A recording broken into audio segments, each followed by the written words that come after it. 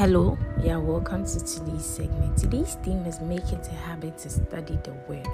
As yesterday was out of Satan's domain, it's through the word that you definitely get out of Satan's domain. So make it a habit to study the word. The Bible references from 1 Peter chapter 2 verse 2 to 3. As newborn babes desire the sincere milk of the word, that ye may go thereby. If so be, have tasted that the Lord is gracious. Just as good nutrition is indispensable to proper physical growth, God's word is the essential nourishment for spiritual growth. When a Christian neglects God's word, he will be susceptible to attacks from the devil and subject to the elements and corrupting influences of this world. Remember, through the word we renew our minds, build faith and character. Hence, we must continually feed on the word. 2 Peter chapter 3 verse 18 says, "But grow in grace and in the knowledge of our Lord and Savior Jesus Christ. To him be glory both now and forever. Amen." Then in chapter 1 verse 3, it again stresses the importance of the knowledge of God's word. It says, "According as his divine power has given unto us all things that pertain unto life and godliness, through the knowledge of him that hath called us to glory and virtue." God has already done for you and given you everything you require for an excellent life of glory and righteousness. However, living that life of dominion, success, and prosperity that He's ordained for you depends on how much of His word you know and put to work in your life. It's about your knowledge and application of the word. So get to know the word. Jesus said, "You shall know the truth, and the truth shall make you free." Have a compelling desire to go by the word, to know God's truth.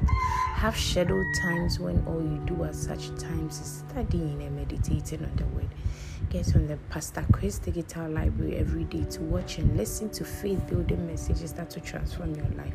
The Pastor Chris Digital Library is an app where pastors' messages can be accessed. So you can download it at App Store or Play Store. Also, we have some of our messages on YouTube too. You just have to go there and type Pastor Chris messages. You will get a lot of them.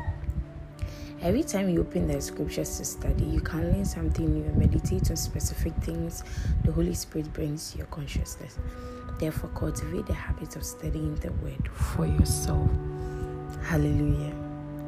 For further study, read Joshua chapter 1 verse 8 from the Amplified Classic Version and 2 Timothy chapter 2 verse 15. If you are taking the Bible in 1 year, Hebrews chapter 9 verse 11 to 28, Lamentations chapters 3, 4 and 5. If you are taking the Bible in 2 years, 2 Peter chapter 1 verse 13 to 21, and Ezekiel chapter 41. Hallelujah. Make it a habit to study the word. Kindly take the prayer after me. Dear Father, I thank you for putting in me a deep desire to know you through fellowship with your word.